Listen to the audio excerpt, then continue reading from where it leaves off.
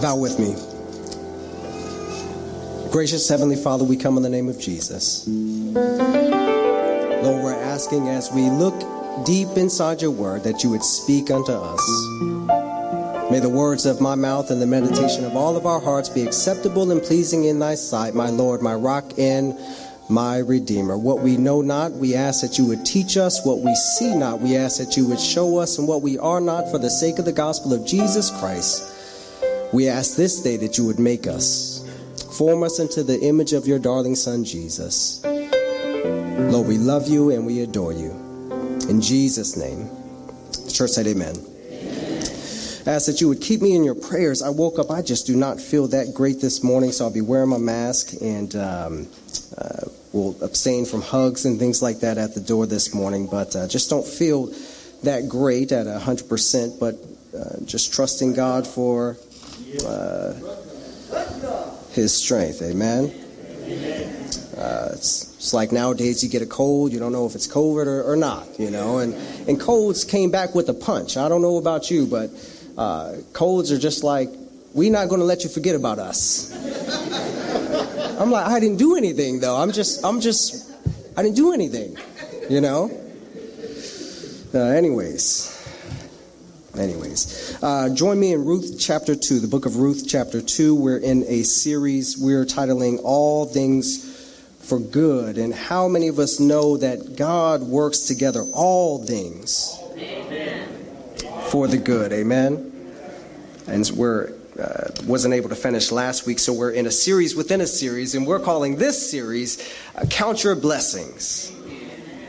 Count Your Blessings. The lesson of chapter 2 taught us that no matter what you're going through, the Lord, our God, can be trusted, and his blessings are never, ever far from us. Amen. And we saw that God does the extraordinary in and through the ordinary things of life. Last week we talked about his great providence. Amen. We talked about the fact that God brought them back at the right season, and God always has a timing for his purposes working out in your life. And then we saw that God also providentially worked a right secret for them. He had a ram in the bush to meet exactly what they needed. But then also God worked out the scenario in their selection. Ruth's selection of the field, she didn't know what field she was going to, but happened across the field of Boaz. And so we see God's invisible hand working all things together. Alex, if you don't mind, I hear some... thank you, brother.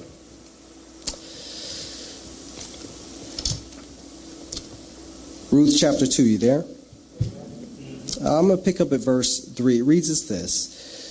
So she set out and went and gleaned in the field after the reapers, and she happened to come to the part of the field belonging to Boaz, who was of the clan of Elimelech. And behold, Boaz came from Bethlehem and said to the reapers, "The Lord be with you." And they answered, "The Lord bless you." And then Boaz said to his young man who was in charge of the reapers, "Whose young woman is this?" And the servant who was in charge of the reapers answered, "She is the young Moabite woman who came back with Naomi from the country of Moab. She said, 'Please let me glean and gather among the sheaves after the reapers.' So she came, and she has continued from early morning until now, except for a short rest." Then Boaz said to Ruth, "Now listen, my daughter. Do not go to glean in another field or leave this one, but keep close to my young women. Let your eyes be on the field that they are reaping, and go after them. Have I not charged the young man not to touch you? And when you are thirsty, go to the vessels and drink what the young men have drawn." Then she fell on her face, bowing to the ground, and she said to him, "Why have I found favor in your eyes, that you should take notice of me, since I am a foreigner?" But Boaz answered her, "All that you have done for your mother-in-law since the death of your husband has been fully told to me, and how you left your father and mother in native land and came to a people that you did not know before. The Lord repay you for what you have done, and a full reward be given to you by the Lord, the God of Israel, whose wings you have come to take refuge." Then she said, "I have found favor in your eyes, my Lord." for you have comforted me and spoken kindly to your servant, though I am not one of your servants. Drop down to 17. So she gleaned in the field until evening. Then she beat out what she had gleaned, and it was about an ephah of barley. She took it up and went into the city. Her mother-in-law saw what she had gleaned. She brought it out and gave her what food she had left over after being satisfied. And her mother-in-law said, "Where did you glean today? Where have you worked? Blessed be the man who took notice of you." So she told her mother-in-law with whom she had worked and said, "The man's name with whom I worked today was Boaz." Her mother said to her daughter-in-law, "May he be blessed by the Lord, whose kindness has not forsaken the living and the dead." Naomi said to her, "This man is a close relative of ours, one of our redeemers." And Ruth, the Moabite, said, "Beside, he said to me, you shall keep close by my young men until they have finished all my harvest." 22 will end here. And Naomi said to Ruth, her daughter-in-law, "It is good, my daughter, that you go out with his young women, lest in another field you be assaulted." Keep close. Keep close. Thus ends a reading of God's holy, written, and inspired word. Amen? Amen. What a beautiful story. We are in part 2 of what we're calling Count Your Blessings. The song goes, "Count your blessings, name them one by one, and it will surprise you what the Lord has done." Count your blessings. That's our theme this morning. There was once a terrible storm which descended upon a small town. That town rested between two rivers, and so the downpour turned into a wild flood. And as the waters began to rise, a local preacher in that town kneels in prayer on the church porch surrounded by water. And by the townspeople pass, and one of the town folks came up the street in a canoe, and he says, "You better get in, Reverend. The water's rising rapidly, and it's coming very fast." And the Reverend responds, he says, "I have faith in the Lord. I have faith that the Lord's going to save me." And so he goes on, and still the waters rise. And by now the preacher is up on the balcony. The water had reached high above, and so now the preacher has to go to the second floor. He's on the balcony. He's wringing his hands in supplication. He's praying and crying out to the Lord his God. And now a neighbor in a motorboat, a speedboat, comes by, and he says, "Reverend, you better get in this boat.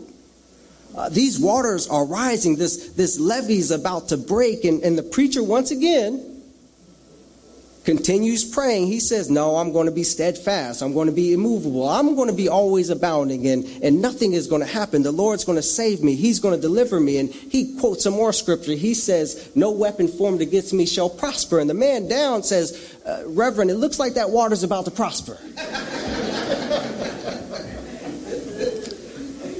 After the levee breaks, the flood rushes over this church, and only the steeple remains. And lo and behold, the preacher is up there on the steeple, hanging on for his dear life, clinging to the cross. And now all of a sudden a helicopter descends out of the clouds, and a National Guards person cries out through the megaphone, "Preacher, you need to grab this ladder. This is your last chance." Once again, the preacher insists that the Lord will deliver him. He continues praying, and he says, "No, I just need to wait on the Lord. He will renew my strength." And now the preacher goes down, and sadly the preacher is engulfed in the water, and he dies. But he's a pious man. He's a righteous man. He believes in the Lord Jesus Christ. And so he goes to heaven. And once he reaches heaven, he goes to the gates, and he talks to St. Paul. And he says, "St. Paul, I need to talk to Jesus. I just need a little talk with Jesus." And so St. Paul takes him to Jesus, and he says, "Lord, I prayed earnestly. Where were you? I prayed that the floods would stop. I prayed that the rains would stop. I prayed for deliverance, but you left me there to drown. Why did you do this? I don't understand it." The Lord Jesus answered, my child, I heard your prayers. Not only did I hear your prayers, I answered your prayers. I sent you the right people. Not only that, I sent the right people with the right provisions. One came in a canoe, the water wasn't that high. The other one came in a motorboat. When the water got higher, then when you were on the steeple, I sent a helicopter. I sent you the right people with the right provisions for your circumstance and situation. I got a question for you, says the Lord. Why did you send them off? Brothers and sisters, many of us here today are more like this old preacher than we like to admit. We are quick to believe that Jesus, when we are in a bind, when we're in a fix, we're quick to believe that Jesus has forsaken us. In reality, beloved brothers and sisters, we're often so blind to his blessings. We wouldn't know a blessing if it knocked us upside the head. It's hard to count your blessings if you don't know what a blessing really looks like. It's hard to thank God if you don't understand how God usually works. We're so often looking for the extraordinary. We're so often looking for manna from heaven. We're so often looking for God to part the Red Sea. Beloved, there is only one Red Sea that was parted in the Bible that I could read. He did part the Jordan, but there was just one Red Sea. Not only that, when the people of Israel got to the promised land, when they got to the land of Canaan, you remember in Joshua, there was at one point the manna ceased.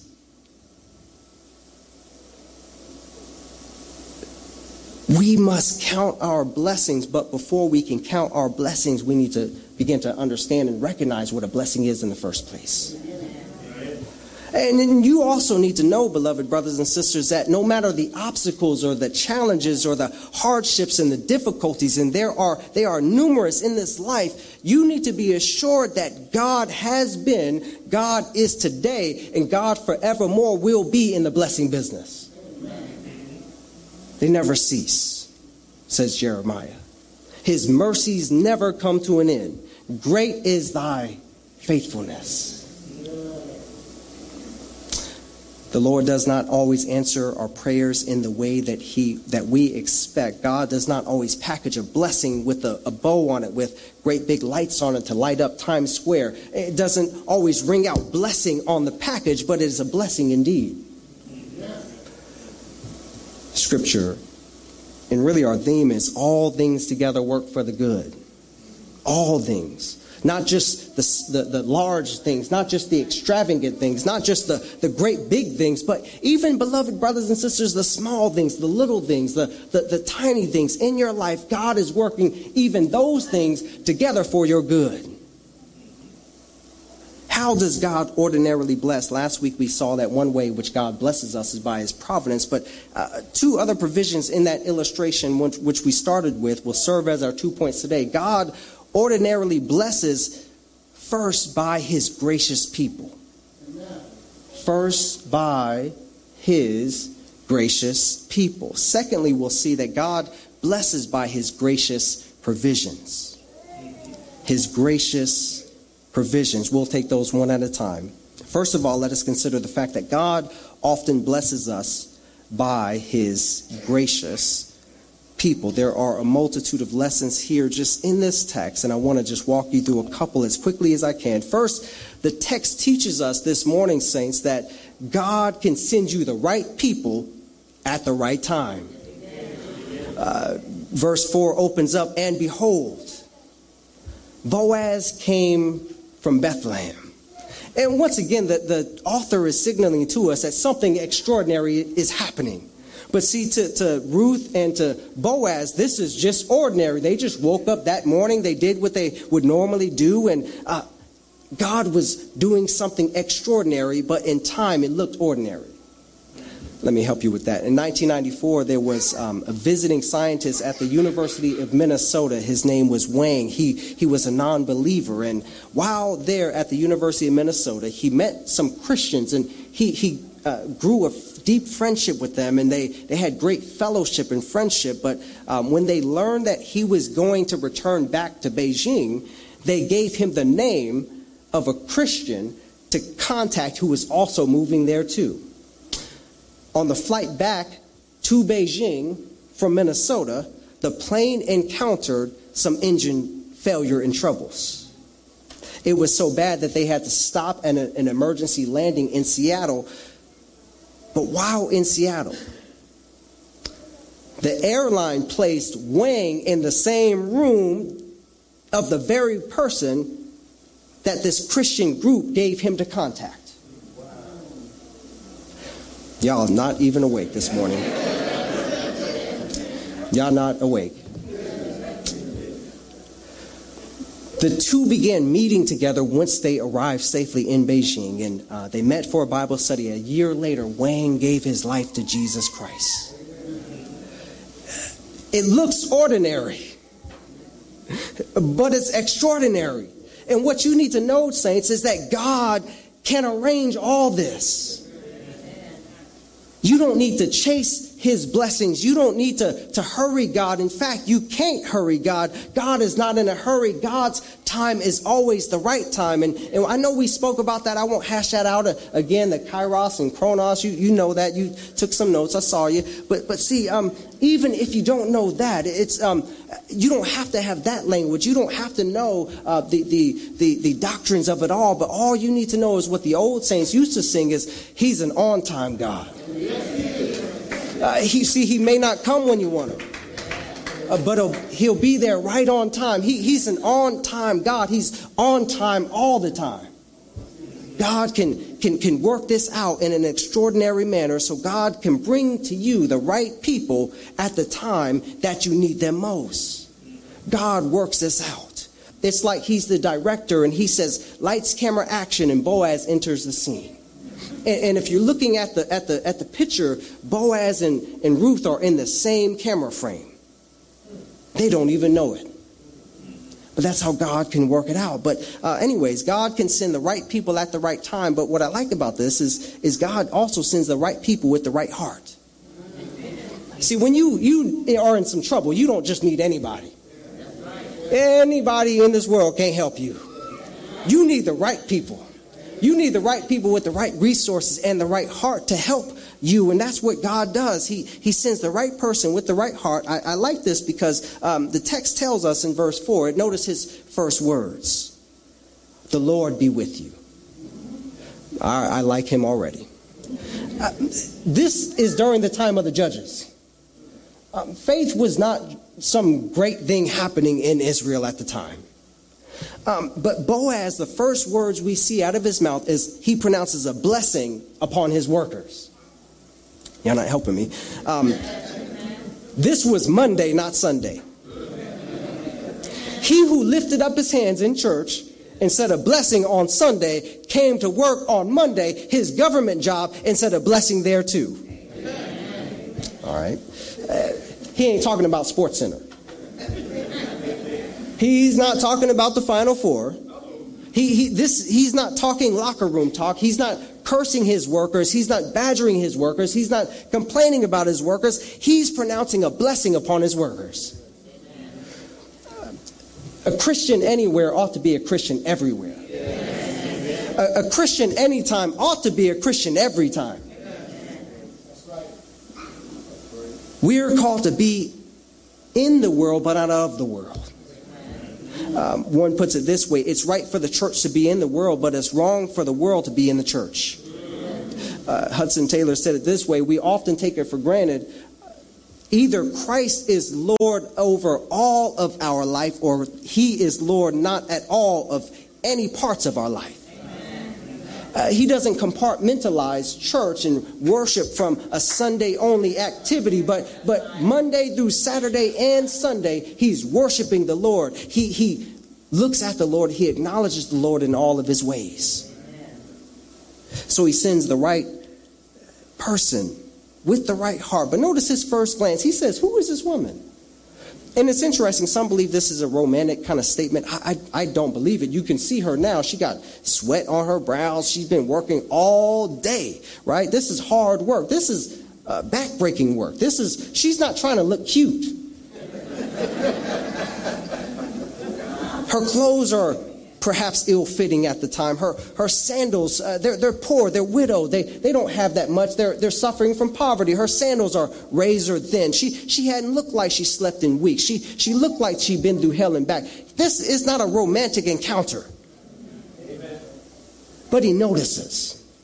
I'm just glad that he notices. And see, that's the right heart of a right person. They can look at somebody, can see what they're going through.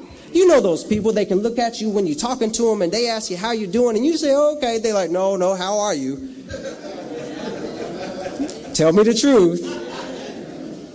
Boaz is observant, he's looking, and she's lowly, and he's a worthy man, and it just tells you something of his heartbeat and his integrity. And the foreman just says, oh yeah, she's that woman. He don't even say her name. She's that woman from Moab.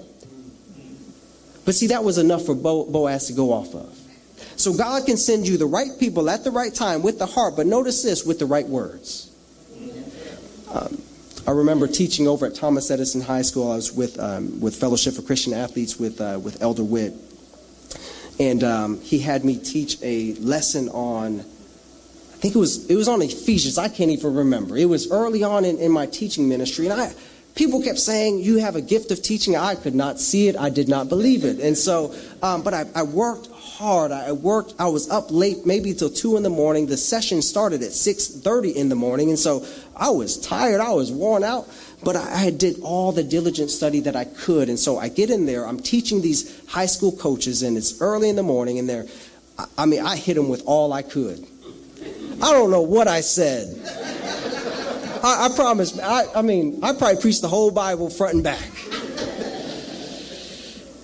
And it was over just like that. But that particular day, Deacon Parker, 6:30 in the morning. Some of y'all don't know him. One of the most godly saints that you can ever meet. He's in glory now. But he came in that morning and sat through the whole, I can't even call it message, Bible study, diatribe. He sat through it all, and we walked out at the same time, and we walked out in the same time. And again, I don't know what I taught, but I tried my hardest. And he just said a couple words. He says, son, you did a wonderful job in there.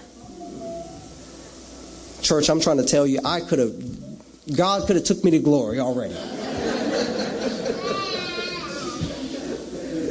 I mean, there could have just been an angelic escort just come down and get me and go and take me up to glory. I needed a word of encouragement at that time. If I needed somebody else to grumble or complain or critique, he would not have sent Deacon Parker. He would have sent somebody else. God can send you, church, the right people at the right time, with the right heart, with the right words. Boaz, look at his first words. Look at they're here in the text, verse 8. He says, my daughter.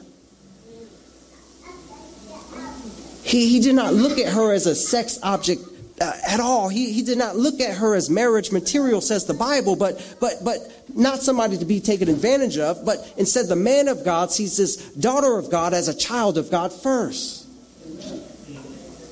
He's a man of integrity. Daughter. Not only just daughter, my daughter.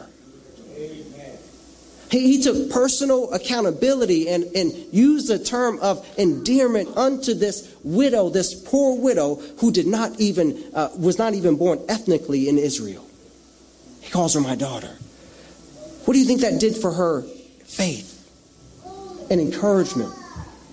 That she's in a strange place, in a strange land, with no friends. She left all her family, and there somebody is. The first words out of his mouth are, my daughter.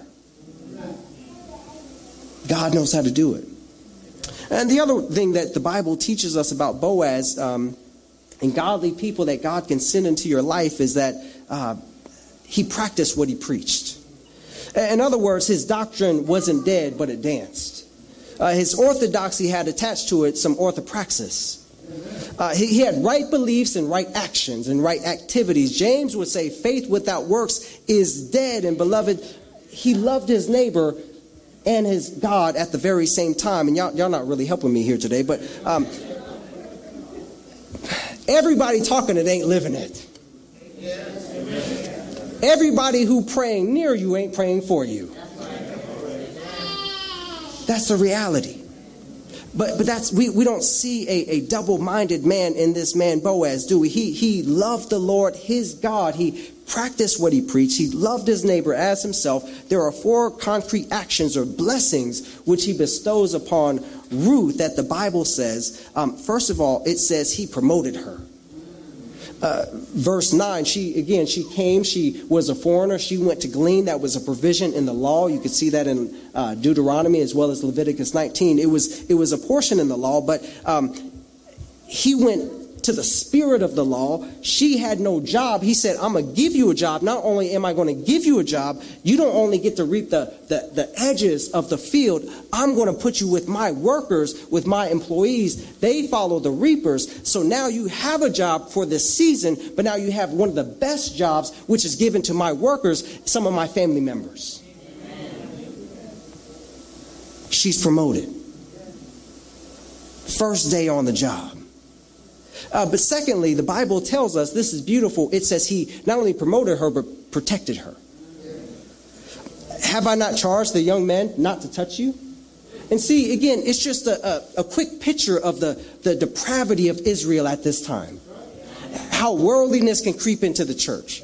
How abuse can happen even in the face of people who seem to be loving God. Have I not commanded them not to touch you? But he goes further than that. If you look further, he says later to his workers, don't reproach her, don't rebuke her. So not only does he care for her physically, he also cares for her emotionally. But see, she doesn't even know that part. See, God cares about your emotional well-being as well. God cares that his children aren't walking around being embarrassed all the time. Particularly by those who are children of God too. So he promotes her, he protects her, he cares for her well-being, but he also praises her. He praises her. He says, all that you have done for your mother-in-law has been told to me. He has good works, but she has good works. You see? You see how it goes past just a profession of faith. A profession of faith ought to lead to some godly activity. Some good works on this side of glory. He says what you have done has been told to me and everybody. It was the talk of the town. She had went viral.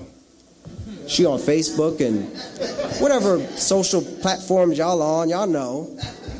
Y'all was looking at it. But her reputation preceded her.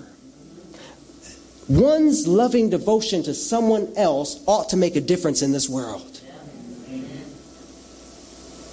The New Testament, Jesus was out and about one day. This is in Luke, but he's out. And there's a centurion who comes to Jesus. And the centurion says, hey, I need you to come. I need you to heal somebody. And I need you to heal somebody for me. And he says, but no, don't even come. Just say the word. The Bible says Jesus marveled at his faith. If she was in the New Testament, it would say Jesus marveled at her faith. And beloved brothers and sisters, Jesus marvels anytime he sees the children of God doing the true work of God. Somebody else praised her. But before I move on to our second point, I want you to notice here in the text, I'm sure you saw it. After he praised her, the text says Boaz prayed for her.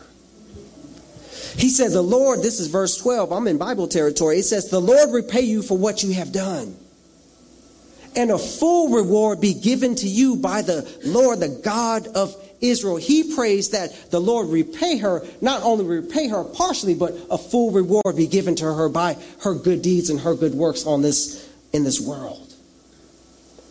He prays a blessing upon her. He prays a blessing, and the craziest part is he is ultimately going to be an answer to his own prayer. You better be careful how you pray. God has a strange way of accomplishing answered prayer. But see, he's a usable person, isn't he? He's a vessel who's willing to be used by the Lord no matter the cost. He prays. We'll see later, God's going to use him to answer his own prayer. There's something else beautiful here, and I just want to touch on it real quick, and we'll move on. He says, he uses a metaphor, under whose wings thou art came to trust. It's a metaphor in Scripture. Jesus used it as well. But it's a picture of a frightened bird kind of scouring and hovering beneath their mother's wings for safety and for protection. And that's really a picture of salvation, isn't it? That God is our refuge and strength. That God is our ever-present help in times of trouble. And so anyone who has ever placed their faith in Jesus, that's the picture. You're coming up under him as your hiding place. I must ask this question. I must put it out to you all. Is that your confession as well? Have you come up under the wings of the Lord Jesus Christ? Have you placed your faith in nothing less but Jesus Christ and his righteousness? Nothing else, not your baptism, not your how long you've been going to church, not your activity, not your trustee work or not your deaconess work, none of that. Have you placed your faith in Jesus Christ? Beloved, that's all that counts. That's all that counts. When you get to glory, you can't say, Lord, I done did all this stuff. No. All you can say is Jesus. That's the only acceptable term. Don't get it confused. And the reason I want to press there, and Paul's simply right there, I've talked to a number of people the past 2 months, and I ask them where their hope lies, and they're not sure. They go to church. You hear me plainly. You must place your faith in Jesus Christ. Can't be your mama's faith, your granddaddy's faith, your pastor's faith. Nobody. It must be your faith.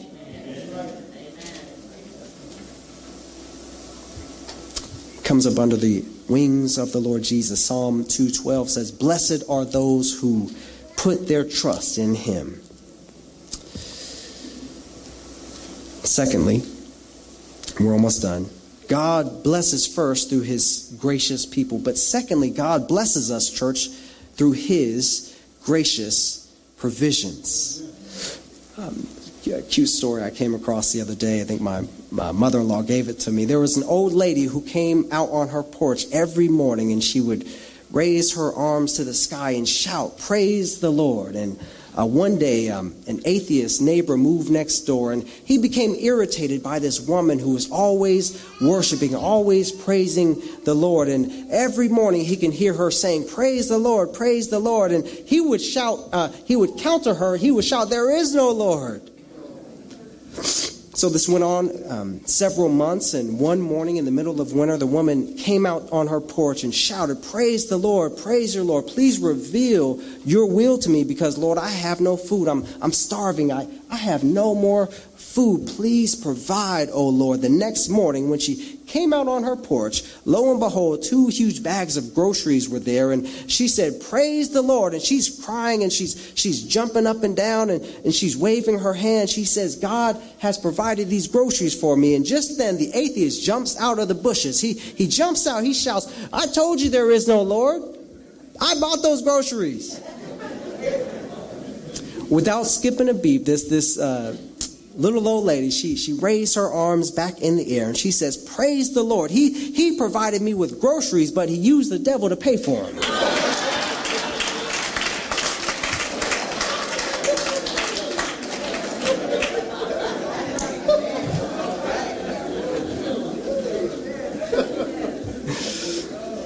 Let this little lady's faith teach us that God's blessings do, in fact, show up in ordinary provisions that we receive daily. He woke you up this morning. God started you on your way. The Lord is blessing you right now. And see, the truth is, church, we must be reminded and rediscover that the only way that we have ever made it in this life has not been from our paychecks. It has not been from the food that we went and purchased at the grocery store. It has not been because of our hard work. You got those degrees. You got multiple master's degrees. I know.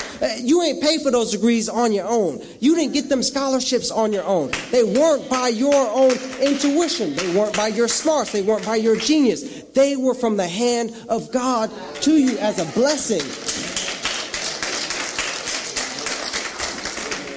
Solomon said it this way. He says, all things come of thee, O Lord.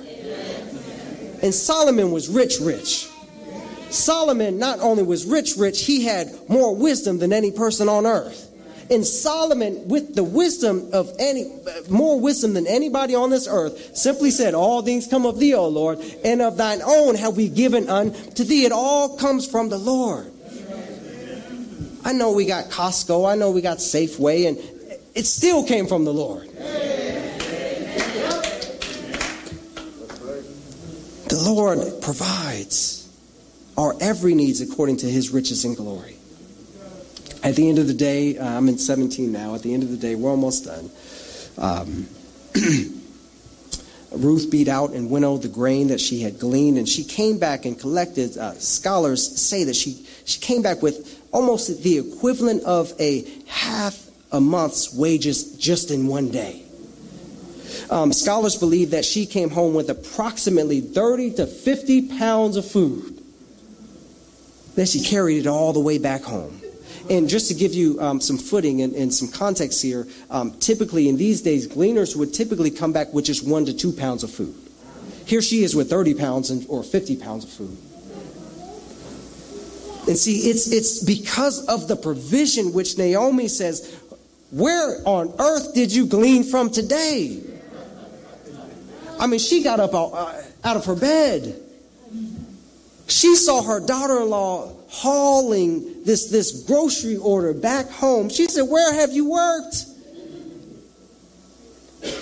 Beloved brothers and sisters, it was so much the only thing she could do was pray. The provision was so much, she had not had that much food. The kitchen table was empty. The cupboards were empty. And now they got bread enough to spare. Only good thing she could do was pray. Ruth does not understand the significance of it all. She just simply says, some dude named Boaz? I don't know. Strange name. But he was nice. And see, that space between verse 19 and verse 20, I think is critical for us, because you could just see, and you can see Naomi's mind working. You can see the wheels turning. You can see the lights turn on in her mind. And now she can see. And if this was, again, sitting in the New Testament, it would say something like, and she came to herself. And she now came to herself. She did not see God's love for her in the providence of God. She could not see it. She could not see God's love for her in the person of God. She did not know it at the time, but she could see the love of God working all things together for her good in the provision that God had provided through another channel, Boaz. She began to bless. She began to bless. She prayed, and then more, the Bible tells us that she began to praise. She says, thank the Lord that he has not forsaken us. The blessing came from Boaz. She ascribed the blessing to God. Y'all not in here. YouTube. Y'all know people really like watch us on YouTube, though. Like I was talking to somebody the other day. She said, I love watching you on YouTube. I said, really? I didn't know. It was ordinary. She saw that it was extraordinary. The food on your table that you just simply pray a quick blessing over, she said was extraordinary. We have so much of it sometimes we just think it's so ordinary. But see, the challenge, church, is that these provisions that we have in our bank accounts, in our homes, in our refrigerators, in our closets are often symbols of God's blessings, but you would not know it because you're not looking for that. God has been blessing. Next time you need a blessing, just look in your fridge. Next time you need a blessing, just look at your closet at the clothes you don't wear no more and it still ain't give away. These are all symbols of God's blessings. But Naomi, she says, the Boaz's kindness is the Lord's kindness. When you show kindness to someone else, it's God's kindness. Wherever on this God's green earth you see someone love, there you will find God. Anytime you see someone, a child of God, love someone else, there you find God working. But again, it doesn't look like it, does it? It often doesn't feel like it.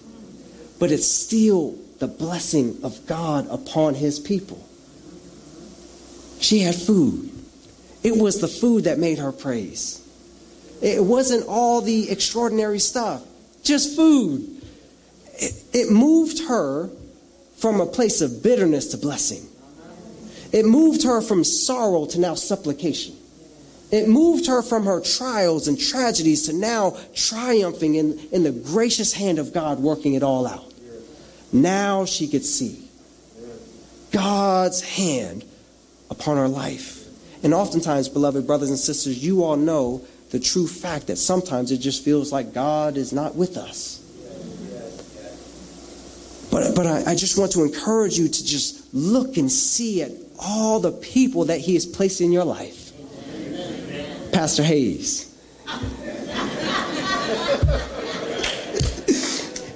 I love CK. Deacon Parker. Pastor Queen.